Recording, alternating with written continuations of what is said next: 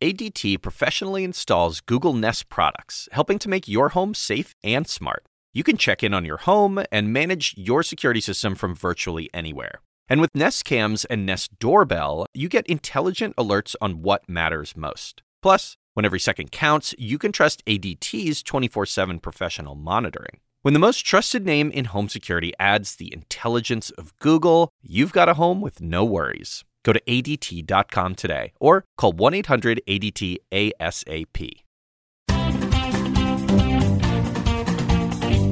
Welcome to The Point for November 7th. I'm Lauren Dezenski, co-author of The Point.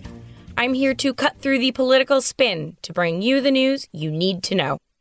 A very familiar name in Alabama politics is potentially about to announce a return.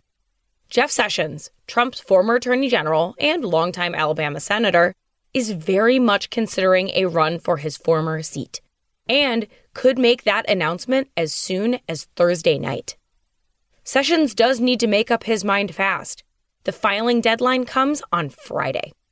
Before leaving the Senate for the Justice Department in 2017, Sessions represented Alabama in the U.S. Senate for 20 years.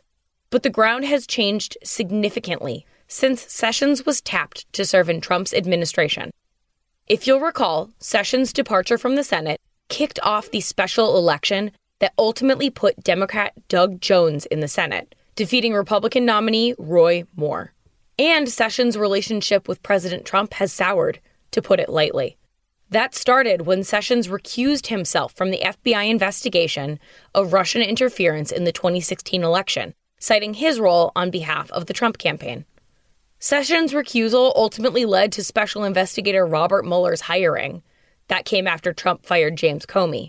And something that Trump blamed on Sessions, both before and after Sessions left the administration. That departure happened in November 2018, when Trump fired Sessions and wished him well. But Trump continued to criticize him.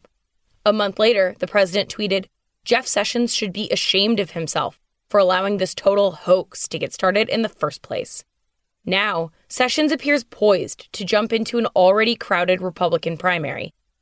Other candidates include Roy Moore, remember him? Congressman Bradley Byrne, Secretary of State John Merrill, State Rep Arnold Mooney, and former Auburn football coach Tommy Tuberville. Those close to Sessions say he plans to run as a supporter and advocate of Trump's agenda and against the impeachment investigation. But it stands to be seen how that would play with Sessions' former electorate. Which brings us to the point. Jeff Sessions is trying to return to his old job, but things have changed. And will the voters of Alabama ultimately want him back? And that is The Point for November 7th, 2019. Thank you for listening. For more updates throughout the week, including our Sunday night campaign edition, subscribe to The Point newsletter at cnn.com/thepoint. If you like this audio briefing, you can get it on Google Home or Amazon Echo, or subscribe on Stitcher or Apple Podcasts, or your favorite podcast app, so you never miss an episode.